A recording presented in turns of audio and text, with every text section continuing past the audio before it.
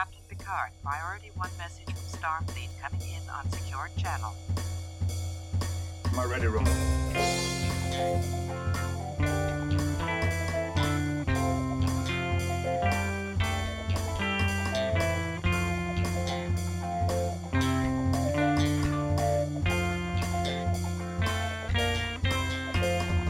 Hello and welcome to the Readier Room, the only and longest running Star Trek The Next Generation rewatch podcast. Every week we're coming at you with on-the-set stories and forbidden lore about the Next Generation, otherwise known as the Greatest Generation. My name is Mitchell Mells, Chief Consultant of Services at Paramount, and with me is my life partner, Brandon Hobbs. How are we today? It's still summer. It's still hot. How you holding up? Oh, yeah. Oh, it's hot. We got a little bit of a storm brewing outside, so hopefully the power doesn't cut out while we're recording this. That would be embarrassing. But, it would be. We would be forced to upload it as is, because that's part of our contract. There's really no point to doing any kind of editing anyway, I like to think. All right. I mean, I guess it's kind of like, we give you the raw, unfiltered. We're real. You know, we're not like the other girls. We raw dog it. We raw dog it. That's a great way of putting it. I've never heard anyone say that before. Right. You see the other podcasts, they edit out the 7-second intervals of unlistenable silence, but not us. Yeah, or the heavy breathing. Right. The awkward waiting for a joke to land. The racism. We want to give you the experience of, I'm on one of your ears, Brandon's on the other, and you can hear us directly coming into you. You feel the breathing on your earlobes. Right. Actually, we may start having a segment where we eat on the podcast. We've been discussing this. I heard about this. My grandson was telling me it's like asthma. You were saying? Yeah. That sounds about right. I guess people get off to hearing people's mouth sounds. Right. Exactly. Mm-hmm. I have a bottle of seltzer water here, and I'm going to drink it, perhaps sensually, for the audience. And really, it's for me too, which is nice. I hope that was appealing. Wow, that was something. Speaking of something, you'll never guess what I have for you. A question of the week? I have a question of the week. So, let's hear it. This week's question comes from one Cindy in LA. And Cindy asks, did they ever settle the class action sexual harassment lawsuit against Jonathan Frakes? Oh, no. I don't know much about your podcast, but I need the answer to this. And Cindy, that's a great question, as they all tend to be. So, pretty hardcore. This is something hardcore fans might not even know. But Frakes had quite a bit of legal trouble following his behavior on set towards the end of the series run. Because as we were ramping up, Frakes, first of all, he was always the same no matter what, but as we were ramping up, he kind of had more star power, right? Like, he was one of the leads, the show was gaining success. Nobody really wanted to come at him, but towards the end of the run, that seltzer water's catching up with me. Towards the end of the run, the popularity of the show was waning a bit, and Frakes didn't have the same, golden halo that he did before. So people felt a little more emboldened, a little more confident to take him down, and suddenly they just started popping up like prairie dogs out of the ground. Just dozens and dozens of old female extras or guest stars or even members of the crew who all accused Frakes of the same sexual misconduct. Right. And, that many people can't be wrong. No.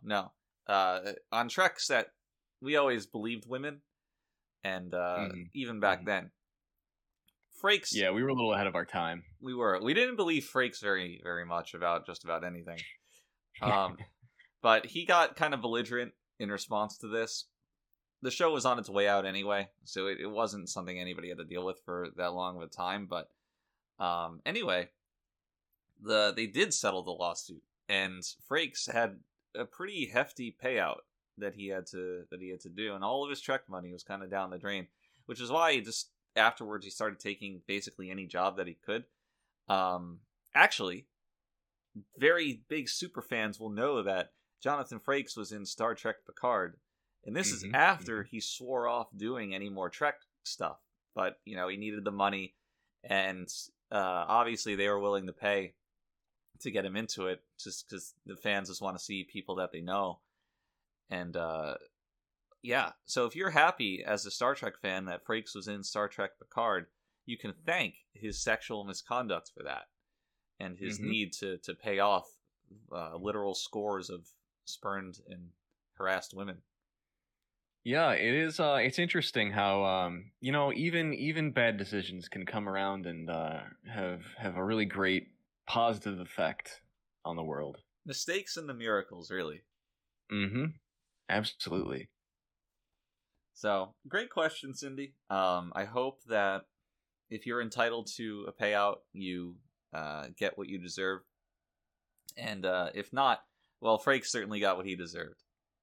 If you guys at home, you have a question of the week that you want us to answer, well, you don't know if your question is of the week yet, but if you have a question you want us to answer, then feel free to send us an email, thereadierroom@gmail.com. That's with a capital T and 2 capital R's.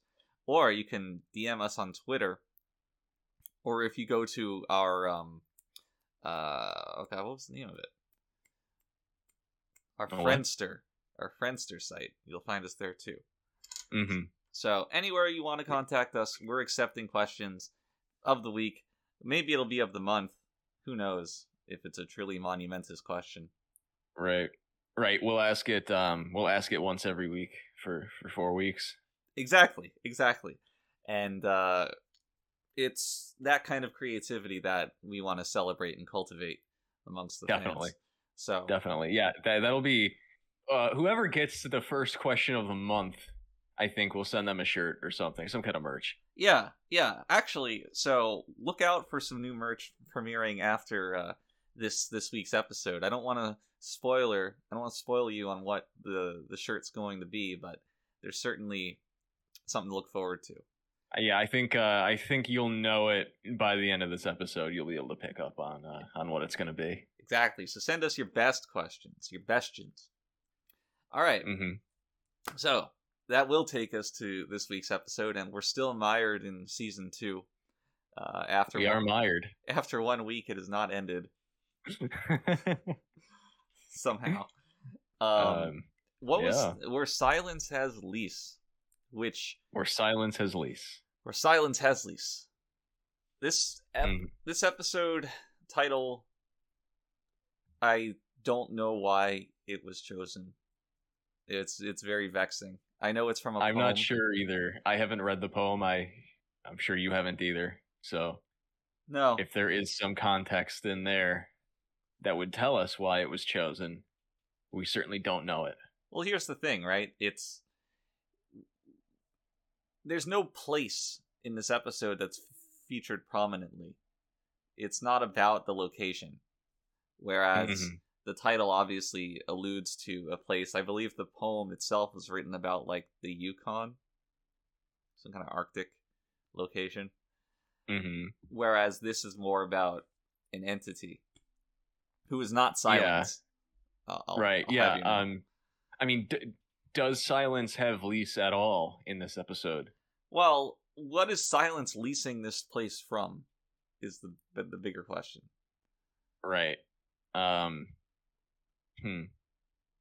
mean, I guess you could go the easy route and, just make it a dichotomy. The absence of silence, it would be leasing from. True, but isn't silence the absence of noise? This is a hot, cold situation. Sure. It's the same thing, isn't it? So what, heat and noise? Well, yes, kind of, but no. I mean, they're both energy, aren't they? We are energy. Yeah, yeah. Well, we're getting a little too Trek right now. Sorry. Um, So we have a cool bottle episode. a cool bottle episode? Yeah, it's a bottle episode, right? Is this some fan lingo I'm not privy Well, to? no. You've been through the industry. It's an industry term. Low budget, kind of standard sets, few guests, that kind of thing. You know I don't talk to anybody when I'm at work. Yeah, it's and I find that Star Trek is almost honestly at its best during these low budget episodes. Yeah, well, Star Trek is more. It's better when it's about the dynamics between people, or at least entities. Right. Politics, mental battles, stuff like that. Mhm. And that's obviously very cheap to execute. You just need a good Yeah. script. It's really, I mean, a lot of it comes down to a feeling of exploration, a feeling of mystery. I know Maurice loved this episode. We had Winrick directing, Rick, who would he'd go on to date Janeway actually. In the show? And, well, not in the show, but in real life. I see. And we see him again a few times, notably the series finale he directs. And he actually spent, I mean, because it is a bottle episode, he spent a lot of time, and you notice this as you're watching, a lot of time directing the movement, the action of the characters, so as to kind of have them move around more than they usually would on the bridge, because so much time is spent on the bridge, right? Which is actually really hard to do from a wheelchair. So I mean, I remember being impressed by that, watching how he was able to take what some might consider, after 40 minutes on it, a boring set, and actually make it pretty dynamic. Well, the trick was that he used one of those old-timey funnels that directors used to shout into to project their voice, so people could hear him from the wheelchair, because you couldn't get it on set. Right. Now, you're right. It is visually interesting, despite the lack of overt action, which is a strength of the episode, and certainly something that we can pin on the director. So it's not easy to do that, because there's a lot of boringly shot Star Trek. Yeah, there certainly is, especially coming out of season 1. Yes, like all these flat camera angles for characters to sit in chairs and maybe they swivel. Right. Speaking of chairs, I'm in for this. I don't know what you're going to say, but I'm into this. I need to point this out because I don't know if we're going to be able to deal with it, but in Picard's room we see, I think we spent a lot of time trying to not have this happen on camera, where you would see the wheels on a chair. Yeah, it takes you out of it. It does, doesn't it? Although there's nothing to suggest really that we would evolve beyond wheeled chairs on a starship. You know what I mean? It's funny. I mean, what's really the point? It's funny because it cuts both ways. On one hand, there's this part of your brain that thinks, "Oh, what? That's the same chair that I have at home. What the hell?" And then if they were to have this futuristic floating chair made with like silicone, you'd think, well, even the chairs have to be futuristic. Yeah. Well, I mean, and also consider the chair you're sitting in right now isn't all that different from a chair a few hundred years ago. So this is true.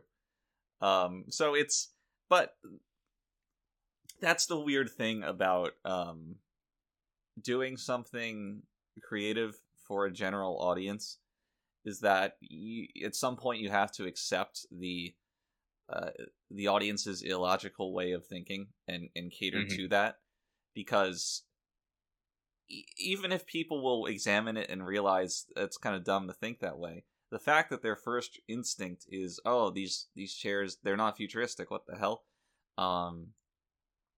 that's what you're fighting against.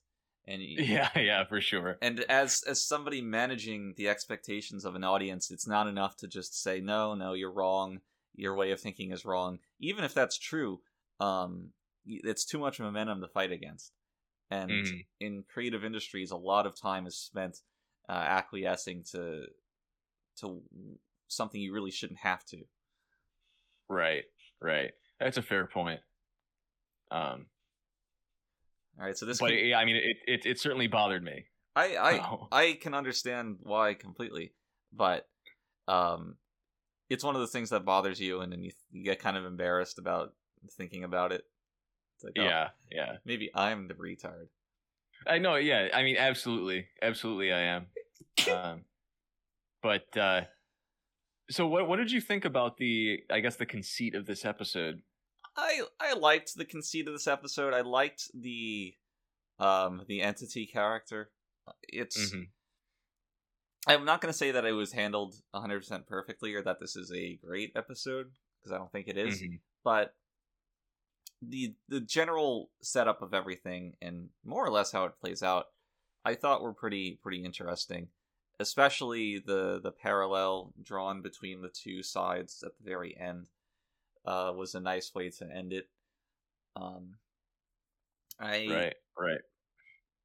Because when you think about, like, okay, you have this curious entity that's doing some kind of research on lower life forms, well, it certainly makes sense that they would really not have much regard for the lives of that lesser life form, and they would just kind of more or less cruelly experiment on them.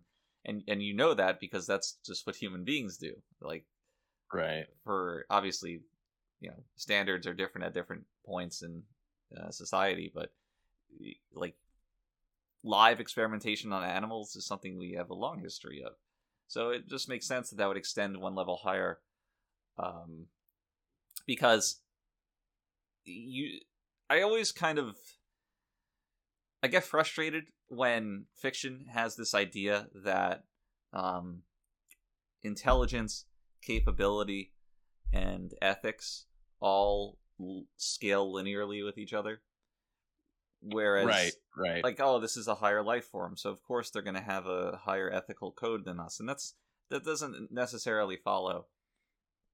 So seeing this thing, which is clearly well beyond humanity or most life forms in the Federation, just not really have much of an ethical code, at least the one that matches that of the main characters. That makes a lot more sense. That seems a lot more real in the science fiction show. That's a good point, too. And I mean, we've more or less proven, too, that intelligence kind of scales along with the capability of being cruel. Right, exactly. So if anything, they're inverse. Right. So it's that's a really good point. That you're probably far more likely to run into a being of higher intelligence that has very lax moral codes when it comes to dealing with lesser life forms, right? And it does that without being overtly evil. It's not. Yeah. It's not cackling like, oh, I'm going to kill half your crew, haha. It's just, right. I'm going to run this experiment. I'll probably need about a third of your crew, maybe half, but after that, You're good to go. Yeah. He says, he's like, oh, I'll only need about a third, so it should be fine, right? Yeah, he's almost bargaining. Right. And which is interesting. It's to the point where it's a reasonable enough offer that Worf is like, yeah, let's just do that. If this was a battle, right, 1/3 of our crew that's a pretty acceptable loss. Yeah, which is interesting. It's very interesting to have one of your main characters kind of acquiesce to a situation like this. And this is why these more mental, lower scale conflicts work better for Star Trek, because Star Trek is primed for these ethical dilemmas. All right, well, what do we do? And everyone's got their different outlook because it's a pretty diverse cast of characters. And it makes complete sense that one of them would end up siding with the antagonist, quote unquote. Right. It's kind of kind of, I think, the first episode we see where Picard is really kind of just morally wrong. Yeah, I don't get the development of this decision. So after Nagilum, the entity, proposes that ultimatum, not really, just he asks for a third of their crew as a sacrifice for the experiment. Picard comes to the decision to blow up the ship, and he comes to that decision extremely quickly. So they hold a meeting, and Worf's like, maybe we should give it to him, and somebody says, no, let's not do that. And then Picard says, let's blow up the ship, and then they just go do that. They go prime the self-destruct sequence. It's an issue of, and I guess Riker does go along with it, but it's an issue of Picard's own sense of pride that he's kind of projecting onto everyone else. That's exactly what I said. It's a pride thing, which is weird. Yeah. Which I understand him personally having that, but it is weird, and I think it's maybe a little out of character for him to project that onto the rest of his crew. Where a thoughtful captain might say, "Hey, people would because he didn't announce it to the crew at all, really, do they? No. They just kind of decide to arm it and I mean, I also have to bring up that it used to be 5 minutes, but now they can set it to anything they want, which is interesting. Yeah. The countdown timer. Plot hole. Which, I mean, has been observed by probably 10,000 people before us. So, not exactly an original thing to say, but it's true. Yeah, it's weird. And now that we've kind of introduced the name of this character, Nagilum. Great name. I do have to tell a little anecdote to our audience here. Nagilum as a name, there's a lot of backstory to this, right? It's actually an anagram, right? And it's not as simple as reading it backwards because a few people have posited that, but not really quite the case. So it's an anagram of so the character's name in the first copy of the final draft was Ligma Nu, all right? Ligma space NU. Okay, and of course, keeping with Oriental customs, his surname comes first. So Nu is his first name.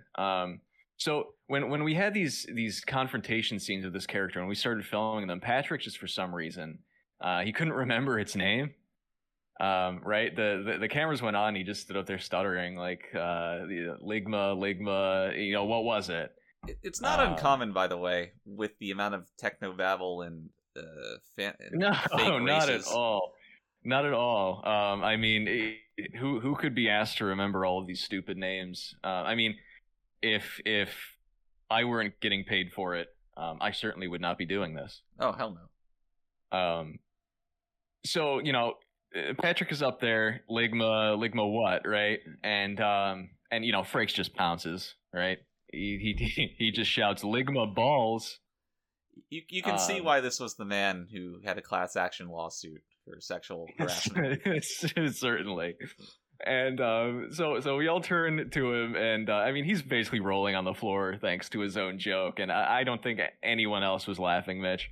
It was a little embarrassing. And we thought, giving him maybe like half an hour to get it out of his system would work, but no. And like every time the character's name would come up, it was Ligma balls, right? Every fucking time. Every time. So basically what the writers did was they just jumbled all the letters around, and they actually just got rid of most direct references to the name just to be safe. You can never be too safe around Frakes. Yeah, not with Frakes. I have to speak to I don't know if I loved or hated the face. That's a good question. So conceptually, I think it kind of works when it's this higher entity trying to take on the form of, the races it encounters to better interface with them. Now, the thing is, it's not like a perfect representation of a human face. So, the question then becomes, is the higher entity just incompetent at replicating something it can see? Or what? Or is it an amalgam of the different races on the Enterprise? Because there's Klingons too and androids. I'm not quite sure. To remove the logical thinking about it and just see what's on the screen, I think I like it. It's otherworldly, it's strange, and it's better than a floating head that it would have been had it been more accurate.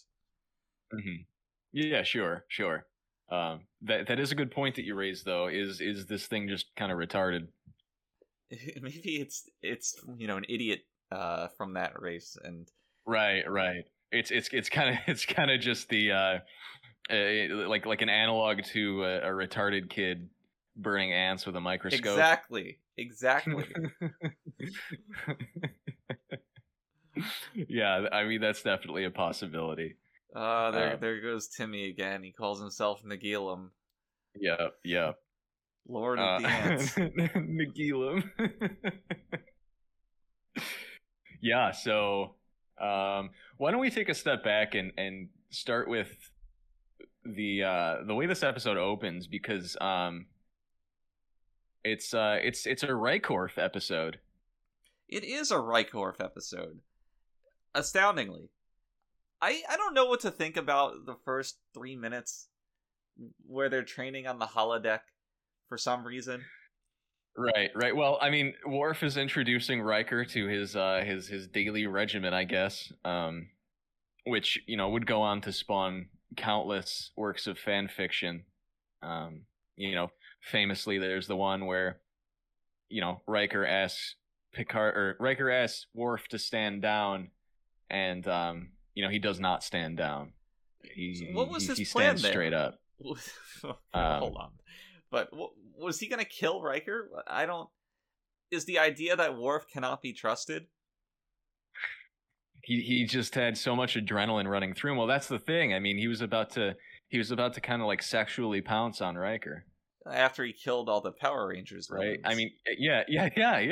Have you ever killed someone and then kind of gotten like a little bit of an erection? Yeah, I have. I know Grand Theft Auto is popular with the kids these days. A game. Yes, the video game. Right, I see. And I know if I were killing women in that game, it would probably awaken something in me. What do they call it? Like a power fantasy? Something like that. So here's something about this scene. Something I quite enjoy about it. I really like how Michael Dorn plays Worf in these combat scenarios. The posture he takes on, and the way that Klingons are portrayed as being very animalistic, very aggressive. You can see just from the way he stands that it's a lot of physical acting that sheds light on what it means for Worf to be a Klingon and how he's differentiated from the human crew. Right. Which it's said a lot with very little, which I like. Right. I think we can attribute that to, Dorn, obviously. He's done a pretty great job up to this point. I think a lot of that was Rick, though, too, in this episode. That's true. He was very concerned about the way people were moving, much more so than we usually were. So, yeah, I agree with you. It was cool to see that. And honestly, the whole thing was choreographed pretty well. It was interesting. It was an interesting fight, even if it was not an interesting premise per se. When we open in on the holodeck, that's obviously a holodeck. I don't know if we're supposed to, feel tense or worried for these characters as if they're on some kind of mission. The episode really opens with Troy, once again using her powers to tell an obviously worried Picard that he's worried. This might be the worst example of this Well, that we've seen so far. I don't know because later on, when the power starts going out and stuff, Troy says, yeah, I do sense something unusual. Which... Is it possible that the worst two examples of this are in the same episode? It's very possible, and I think they are the worst examples. So, because Picard is literally shuffling around the bridge awkwardly in silence for 30 seconds. Mm-hmm. And that is when Troy makes the observation that he's worried about something. Now, what was he worried about? The Rorf situation? Rykorf. Right, sorry. Yeah. Yeah, I guess so. I guess he was worried. Yeah, but why would he be worried? Exactly. It was clearly Worf set up was going to kill Riker? Right, and he almost does, actually, so maybe his worries were well founded. But the whole thing is set up like in spite of itself. Like we're clearly supposed to feel like worried for these characters. But anyone with half a brain would notice that this is a holodeck set. Right. So I don't know. It's another opening. We've had a couple of these that really doesn't make sense once you get 5 minutes into the episode. No, it's all for the spectacle of it. Yeah. So, but luckily we get better from there. We do. I would say that that's probably the worst part of the episode. Just maybe not in the moment, but overall. As a piece of the whole. Yeah. Yeah. Now, here's a question. My memory's failing me, but I really feel as though the set, that holodeck set where that battle takes place, was used in another episode, and I believe a later episode. Yes. Yeah. Oh, yeah. I want to say it was one of the earliest episodes it was used in, I think. Well, I'm glad I'm not crazy. Which one was it? I don't know if it was the pilot or one closely after, but I'm fairly certain that was a reused set. And I mean, it would make sense considering this whole episode was kind of a budget production. Right. Yeah, I mean, from the set to the costumes of the things that they're fighting. Right. It was very cheap. Yes. Absolutely. So following that is when the real thrust of the episode is presented, where there's this kind of rift, this hole in space, and nobody can quite identify what it is. It doesn't give out any readings of anything, and any probe they launch into it just disappears. And this is where the greatest mystery, philosophical mystery of perhaps the entire series is presented. Where, and I mentioned this to you, where they want to go intercept that whole thing to get a better look at it and investigate it. But to do this, Picard says to go to half impulse speed for their engines, and they would arrive in 12 minutes. Now, the question is, why not just go to full impulse speed and arrive in 6 minutes? Having watched this episode once again, I don't know. He's clearly doing nothing else with his time. Right. It's not as though they needed to prepare for anything. He's not making tea or anything. No. Although that would be great. Let's go to half impulse and get there in 12 minutes so I can make some tea in the replicator that makes it instantly. Yes. Replicate a boiling pot of tea, unboiled. Well, I need to. That's what Data did, so that he could watch it boil. Right. That is, yeah. Just amazing. So, as soon as they get to that rift in space, it basically envelops them, and we're treated to several minutes of them just flying in circles, comprehending that they're in this spaceless space that doesn't really Mhm. adhere to Mhm. Euclidean ideas. Yeah, and Dr. Pulaski walks onto the bridge for basically no reason other than the fact that No reason. she has to be part of the plot because she's a new character, and once again she's definitely supposed to be this Bones type that comes in and kind of starts shit. So we're treated to a very weird scene between her and Data. Second one in 2 episodes.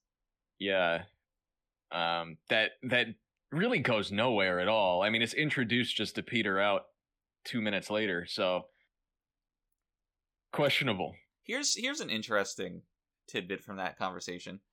Pulaski, in eventually accepting Data, because first of all, she asks him to zoom in on the view screen, and she turns to everybody else in the room and says, "Does he even know how to zoom in? Does he even know how to do this?"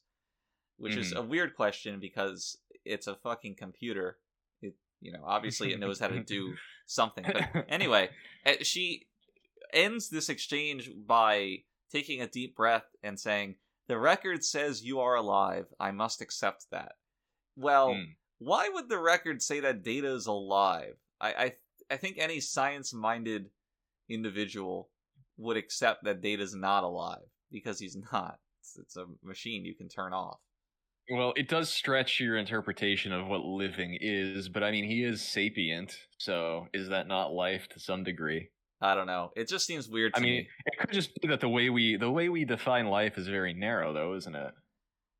Is it? I think it is.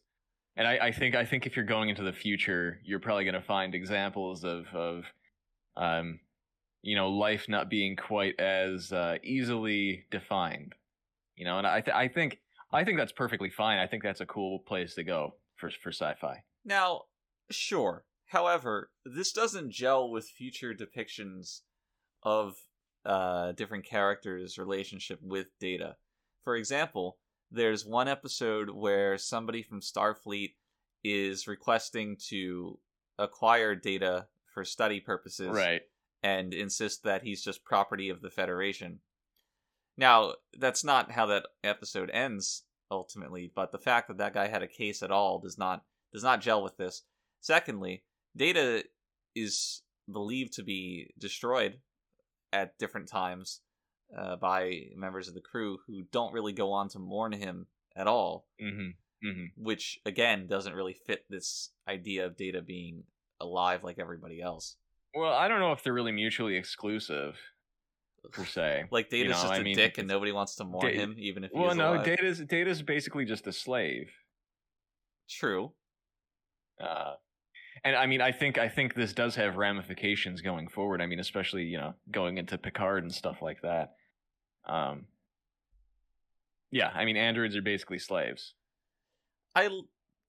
There's one bit of dialogue that kind of referenced that, and I don't know if it was an episode that was later or if it's one that we saw, but it deals with Data experiencing something like guilt because he wasn't at the bridge 24/7 like he ostensibly could be. Oh yeah, I think we did watch that one already. Yeah, which is an interesting point of view to consider while thinking of the androids as slaves, because they could just man the ship throughout all hours of the day. Right. I mean, they almost deserve to be slaves. Right, I agree with that. Or should I say, they are so superior in their ability that they, gosh, how do I even say this? There's no reason for humans to be doing their work, right? So and they don't really have feelings. I mean, I guess maybe they're in their sapience, they can develop them over the course of years, but out of the box they don't really have feelings. So I don't know how I feel about the idea of androids being able to develop feelings. It's something that I would rather be more binary, in the sense that you either have feelings or you don't. I enjoy a sense of futility hanging over Data's continued quest for humanity. I think that makes it more interesting rather than it just being something that he's solely progressing to. Sure. But again, that's another thing I don't find to be mutually exclusive, because there's to a degree, emotions are dictated by our biology, but they're also dictated to a degree by society, right? So Data can procure those certain kinds of society dictated emotions, even if they're not necessarily inherent to his being, right? And you can sort of start approaching what is human, even though, I do think that it is futile ultimately, but not entirely, right? Fair enough. I buy that. Yeah. Well, and luckily, that's not at all what this episode is about. yeah, thankfully. This is this doesn't get really delved into at all.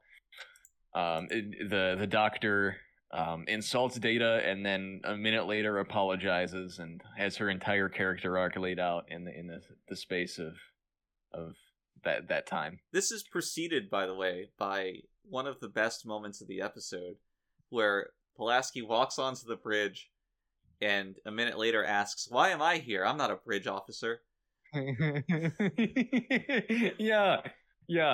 Really such a weird little contrivance to have this character do something. It bothered the hell out of me, I have to say.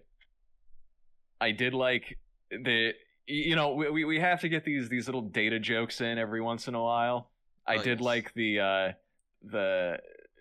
she and Data start to discuss the ramifications of, I think it was this space or this dimension not being a dimension at all or something, and Picard comes in and he's like, okay, we'll discuss that like any other time but now, basically. There were a few overtly humorous moments in this episode. There's one later on where somebody poses the question, I believe, like, what is death? And Data goes on this tangent about the ending of life or something, and Picard's like, oh, is that all? Kind of flippantly. I found that to be sensibly humorous. Speaking of Picard being flippant, he's a little flippant this entire episode, isn't he? I mean, at least before Nagilum shows up, he's kind of like just walking around the bridge smirking as the power goes out and people are kind of terrified. Yeah, and that leads all the way up to him on a lark deciding to blow up the Enterprise. Which I'm still just so vexed over. Why is it preferable to blow up the Enterprise than just lose a third of its crew? I don't get it. It doesn't make any sense, and it also doesn't make sense that that no one did object to it. Really? Earlier in the episode, there's this weird I forget exactly when this conversation takes place, but there's this weird discussion of mutinies. And yes, I believe between Riker and Picard. And Riker says, well, nobody on this ship would mutiny against you, Captain. And then Picard just kind of blows him off. He's like, oh, that's great to hear. Which was also strange.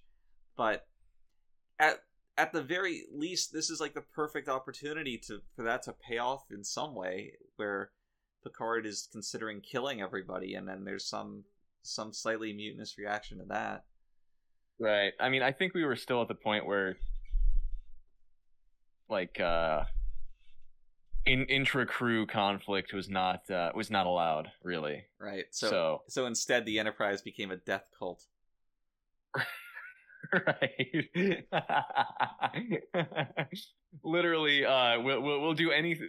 We'll go that far to prevent there being any kind of conflict among the bridge crew, to the point where they just kind of relinquish their lives at the drop of a hat because their captain is too proud to allow his crew to get 1/3 of them to get sacrificed. All right, imagine this take on this episode, where instead of the drama of blowing up the ship, we get a scene where Nagilum says, "Okay, I have selected the third of your crew that I'm going to take. I've done something to alert these people, to visibly alert these people that they've been chosen as sacrifices. Mm-hmm. And because I'm a higher life form, I'll give you an hour, 2 hours to say your goodbyes." And then there's all this inter-crew drama of people dealing with this in various ways before ultimately, the Picard foils the scheme somehow. Mm-hmm. Like, how cool would that have been? That's an interesting idea, but well beyond the scope of like a 45-minute episode at this point, for sure. So true, it would need a lot of restructuring to allow that enough time. They would have had to cut out Pulaski's very important scene for sure. They would have had to cut out the Rykorf excursion. Rykorf, yeah. But it could be done. It could be done, and it's a nice idea. Just the way that this was written and the way that this story progressed in rewrites, that it was just never going to happen that way. Unfortunately. Unfortunately. So I found this odd. They run into a Romulan ship, and they immediately just kill it. And Geordi kind of celebrates the death of a bunch of Romulans. Which, I mean, I get it, but it seems a little like out of character for someone on the bridge to celebrate death. Right. I don't think that ever really happens when they win a battle. Right. It's always like a little more solemn. Right. The loss of life. And it's great when it's Geordi. Very childlike, not reading the room. Right. He can read the rainbow, but not the room. Oh boy. So that happens, and then there's the sister ship of the Enterprise drifts in the view. And how convenient that it's the sister ship, huh? Right. Wouldn't you know it? We can just reuse all the same sets. Yep. So Rykorf ends up walking around basically the Enterprise. How do you feel about the pronunciation of the ship's name? The Yamato. The Yamato. It's about what I would expect from a 1980s show on network television. Yeah, that's a good way of putting it. But it still bothered me every single time they said it. Yeah. I was expecting there to be some kind of like one character would say it one way and another would say it completely differently. I thought that Data would pronounce it correctly. Yes. Yeah, me too. I thought he was going for it, but no, it was all Yamato. So they go to that ship, Rykorf, and there's some cool stuff happening over there where they randomly both hear each other scream. Mm-hmm. It's like, I heard you scream, I came running. I heard you scream. And it doesn't really make sense when you consider the final circumstances of what's happening with Nagilum and all that, but, it's interesting at the time. And then they find the bridge of the sister ship, which is completely ghost town. And when Worf opens a door to maybe the Readier Room or the lift or something, it opens to another room of the bridge. Right. That Picard is also not Picard. That Riker is in. So basically, it's once again just like the entire space that that they're inhabiting is a kind of a non-Euclidean thing going on. And this leads to the best single line of dialogue ever in The Next Generation, and perhaps fiction, when Worf, frustrated with the illogical Escher spacing that he's inhabiting, shouts out, "One Riker, one bridge." Yep. Which I found wonderful. And apparently, many other people did too. Apparently, this was the beginning of the, quote, "One Riker, one bridge" movement in the fandom, which we didn't know about for a long time. Yeah, I remember. I mean, we found out like years later, and what a surprise. Yeah. So what this was a group of fans who were very, very adamant and united over the idea that there should not be any kind of parallel universe, multiple timelines, time travel kind of plots in the show that would ever result in, for example, there being 2 Enterprises or 2 Rikers or whatever it is. Hence the name, 1 Riker, 1 Bridge.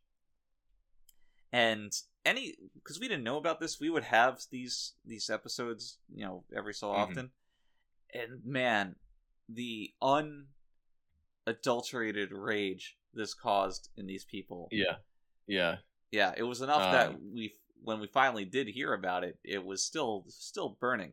So what we did was, I think season 7, maybe season 6, we explicitly made an episode where Worf is jumping between many timelines, almost like extremely quickly, putting in as many Worfs, Bridges, and Rikers as we could.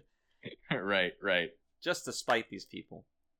Yep, absolutely. And, the reason it took so long was because the mail we received from these people, from this organization, it would always just say 1 Riker, 1 Bridge, and we had no idea what they were talking about. Right, because nobody has an encyclopedic knowledge of episodes of Trek. We didn't even realize that was a quote from one of our shows. Right. But, of course, looking back on it. More than anything, it sounded like a threat. Yeah. Which I guess it was, wasn't it?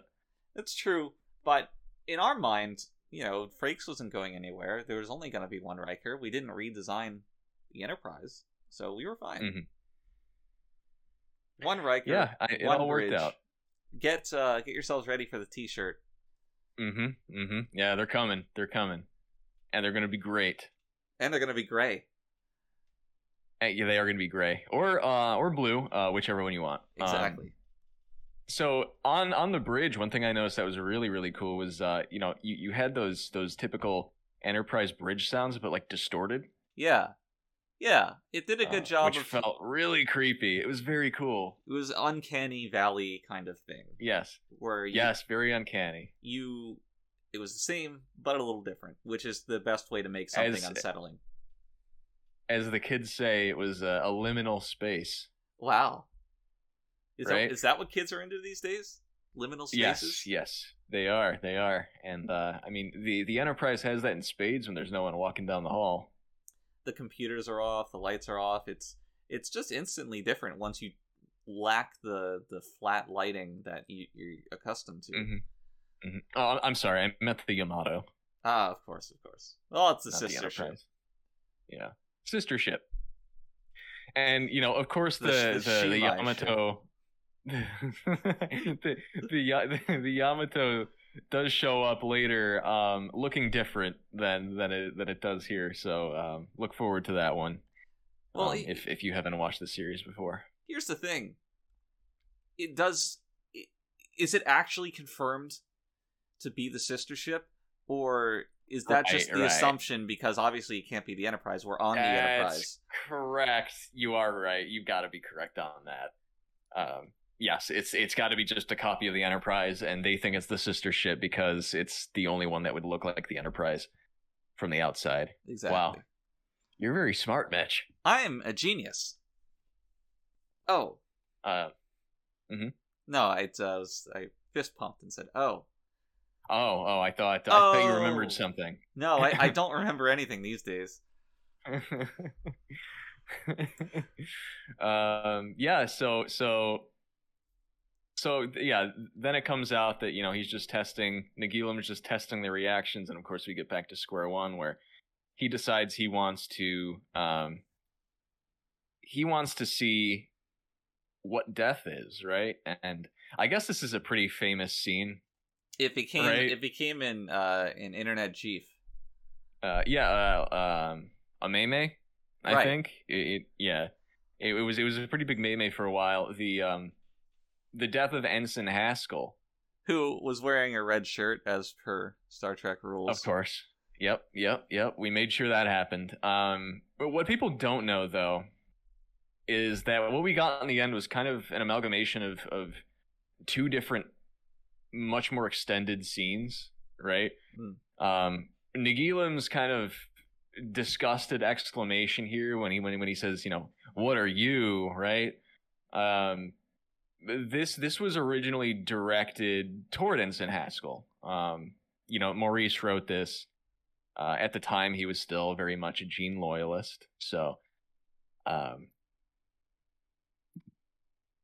basically, what the scene was a rather excruciatingly drawn out one where Nagilum would just start listing Haskell's physical differences compared to the rest of the crew, right? Dark skin, wide nose. These aren't my words, of course, but nappy hair, and so on, until he eventually got down to his intrinsic qualities, right? Lower IQ, penchant for violence. It was a full page of the script.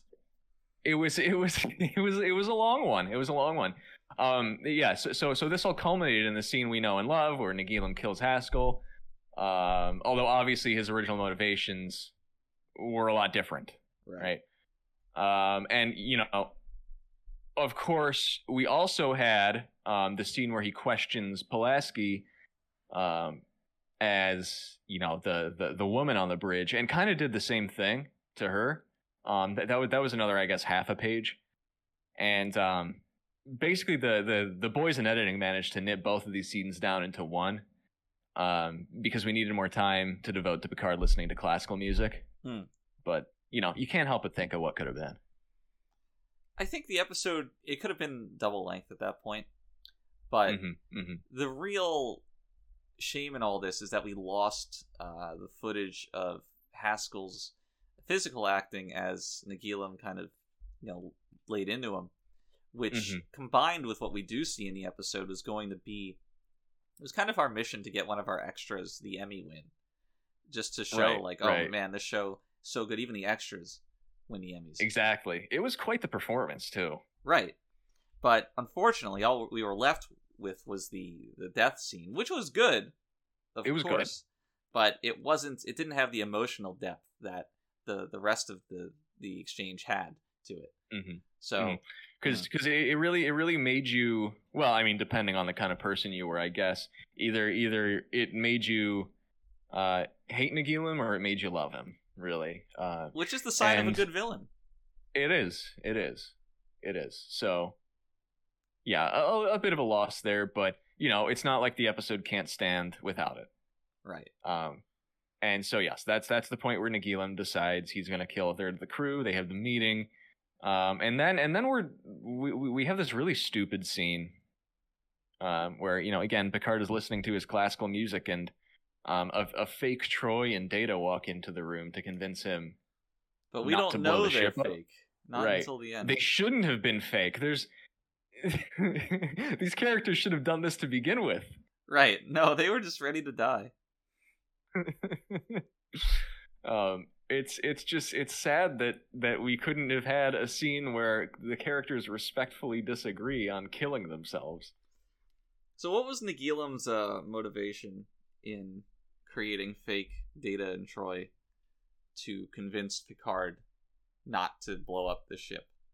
Well, he obviously wanted to experiment on them more. Right. The bigger question is, what was his motivation in leaving them alone when he figured out Picard called his bluff? Yeah. I don't know. What reason does he have to keep them alive? If I were him, I would just be like, okay, kill yourselves, whatever. It's not a loss. Because he certainly doesn't, they don't earn his respect. He goes on a tirade at the end of the episode listing all the bad traits of humanity. Which sounds, by the way, like it was written by an autistic cat lady. Right. Humans are vile creatures. They're impulsive and violent. Yes. Not like my heckin' Catarinos. No, I don't think there is a really good justification for how the events play out. Here's the thing. So, following his failure to get Picard to not blow up the ship, which would be a great example of death as Nagilum wanted to see it, but whatever. He lets them go. He opens a rift back to space, and they fly through it. And Picard is super suspicious of this, to the point where he lets the self-destruct countdown continue until there's like 1 or 2 seconds left, and Yes. and then he finally acquiesces and says, "Okay, I'll cancel it." Mm-hmm. Which is such a bizarre ego thing. Is I won't be fooled. I'd rather die than be fooled. I must check that this is on the level, Yes. even though Yes. I could just reactivate the self-destruct sequence if I took it down. Right.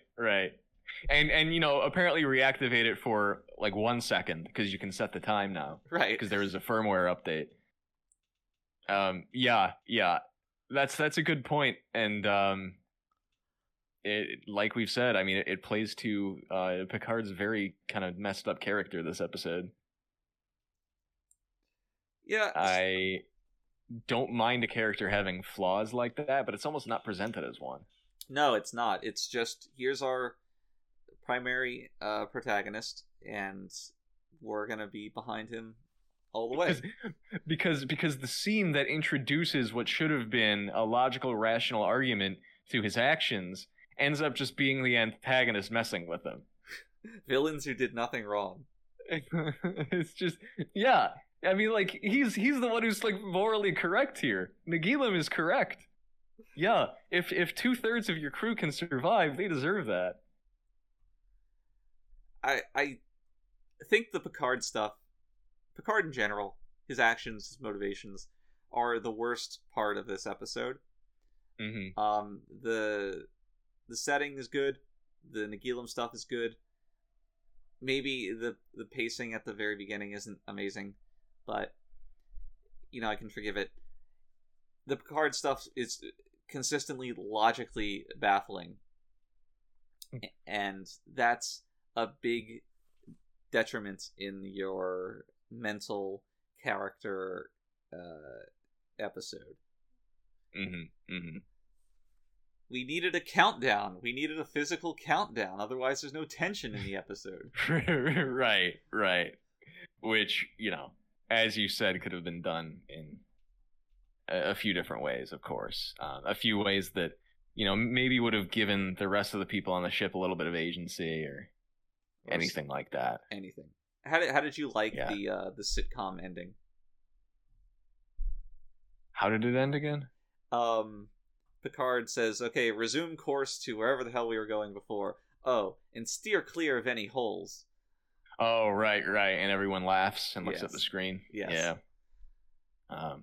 I didn't really pay too much mind to that. Obviously, it's a little bit of a throwaway line. I didn't find it funny or anything. Did it bother you? I thought it was dumb. It didn't bother me more than the things I've already complained about, but I didn't like it. Well, you have to add some levity to the end of it. Haskell's dead. Thank God. Yeah. Anyway, overall, what'd you think? Overall, it's one of those episodes that in the moment it's good, and then you stop to think about it, and it's like, I wish they did, anything else with certain aspects of it. It's worth a watch, though. I think. I agree. I like it. I had a lot of missed potential, but overall it was good, and certainly coming out of season 1, this is much more indicative of where Trek would eventually go, rather than what came before. Right. And I mean, like I said at the beginning of our conversation, I think I'm inclined towards these bottle episodes. Yeah. I agree. They always end up being. I mean, whenever you place restrictions on creativity, that's when the creativity really shines. So. 100%. So I'm looking forward to more like this for sure. If we just cut the budget in half, the show would be a lot better. Well, what we should have done was we should have built another wheelchair after this one broke down. For $10,000. Yeah, that's really, it works in so many ways that the director brings out the creativity of the actors, but the money spent on the wheelchair brings out the creativity of the director. Right. It's a symbiote circle. Indeed it is. By design. So I guess we should move on to my question for you. Give it to me. Well, okay. So there was one little bit of trivia I wanted to point out, which isn't so much a question, but you know, we have Meanie back as the Teleport what's the word guy. I'm looking for? The teleport guy. Yeah. And I think it's Riker who calls him Lieutenant. Yeah. Despite him being an enlisted member, like he didn't go through Starfleet Academy. Right. You know, so he's not a lieutenant. So I don't know. I just found that odd, and I think we go through a number of questionable statements about O'Brien's rank as the series goes on. I don't think they settled on anything until the very end of the show, actually. Well, I mean, who cares, right? I guess, but it's just something fun to keep track of, that's all. The various ranks and positions he holds over the years. Yeah. Well, he already switched from wearing a red shirt to a yellow shirt. Which is honestly kind of a sin. Right. He should have died. He was in a prime position to die. He was with everybody in the encounter at Farpoint. Yeah, you know, and he's an Irishman, so. Right. They're like life's red shirts. Right. What are you gonna do, though? What are you gonna do? We have a lot of time to spend with him, so we better get used to it. Well, at least we can get excited for his Asian wife. That's true. He's a creep just like us. Based. So here's my question for you. Okay. In 2020, Patrick Stewart gave his personal annotated copy of this script to which Democratic presidential candidate on the Jimmy Kimmel Live late night talk show? There's so many layers to this question. Good God. Okay, so this episode, where silence has lease, to a Democratic candidate on Jimmy Kimmel. So in 2020. For anybody who doesn't know, 2020 was an election year. Mm-hmm. You want to just tell the audience what an election is? Sure. An election is where the populace collectively operates under the illusion that they can do anything about their life, and casts votes into a void before accepting a result that may or may not actually matter to them. Right. Yes. I couldn't have said it better myself. So, is it a presidential Democratic candidate? That's the real question. Okay. Well, Obama can't run again. No, he can, but he didn't. No, he can't. He can't run again. Yeah, you can. You can have 3 non-consecutive terms, I believe. Oh, can you really? I think so. Oh. They changed that in the latest patch. Right. Oh, yeah, okay. I didn't read the notes. Oh my God, who ran? I keep want to say Bezos, but that's the Amazon guy. What? And like it's like Bev DeVoe, but I think that's like an electronic artist. Right. You're getting there. I mean, the sounds coming out of your mouth is pretty. They're pretty close. Oh, good God! I might give you half a point on this one. Okay, you're getting there. Beverage? No, that's that guy. That's not. You're getting so close. What is his name? It's oh God, I'm losing my fucking mind. Bev.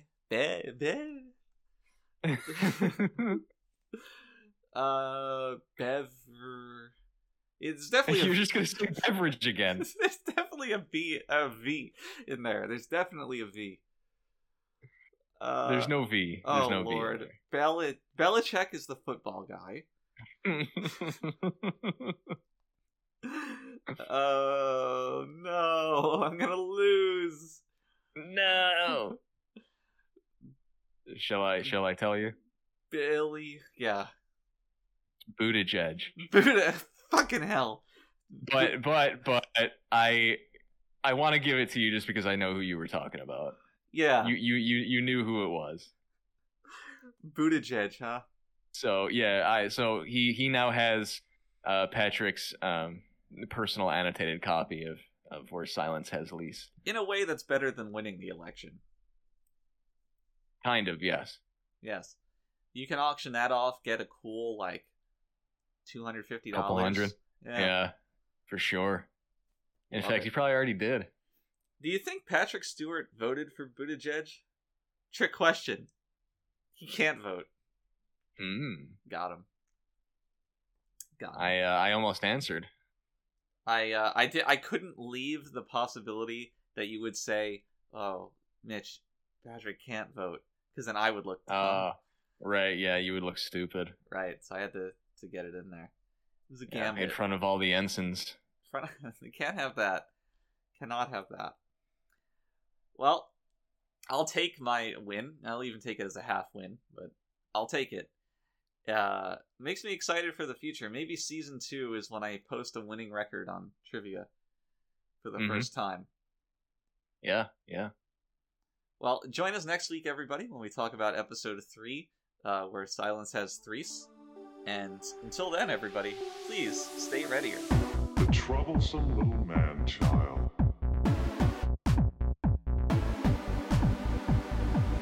Consider that in the history of many worlds, there have always been disposable creatures.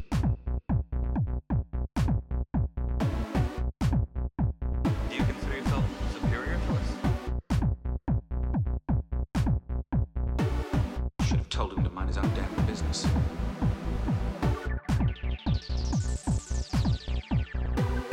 But I stroked the beard thusly. Do I not appear more intellectual? Computer! Freeze program. It's not a promising beginning.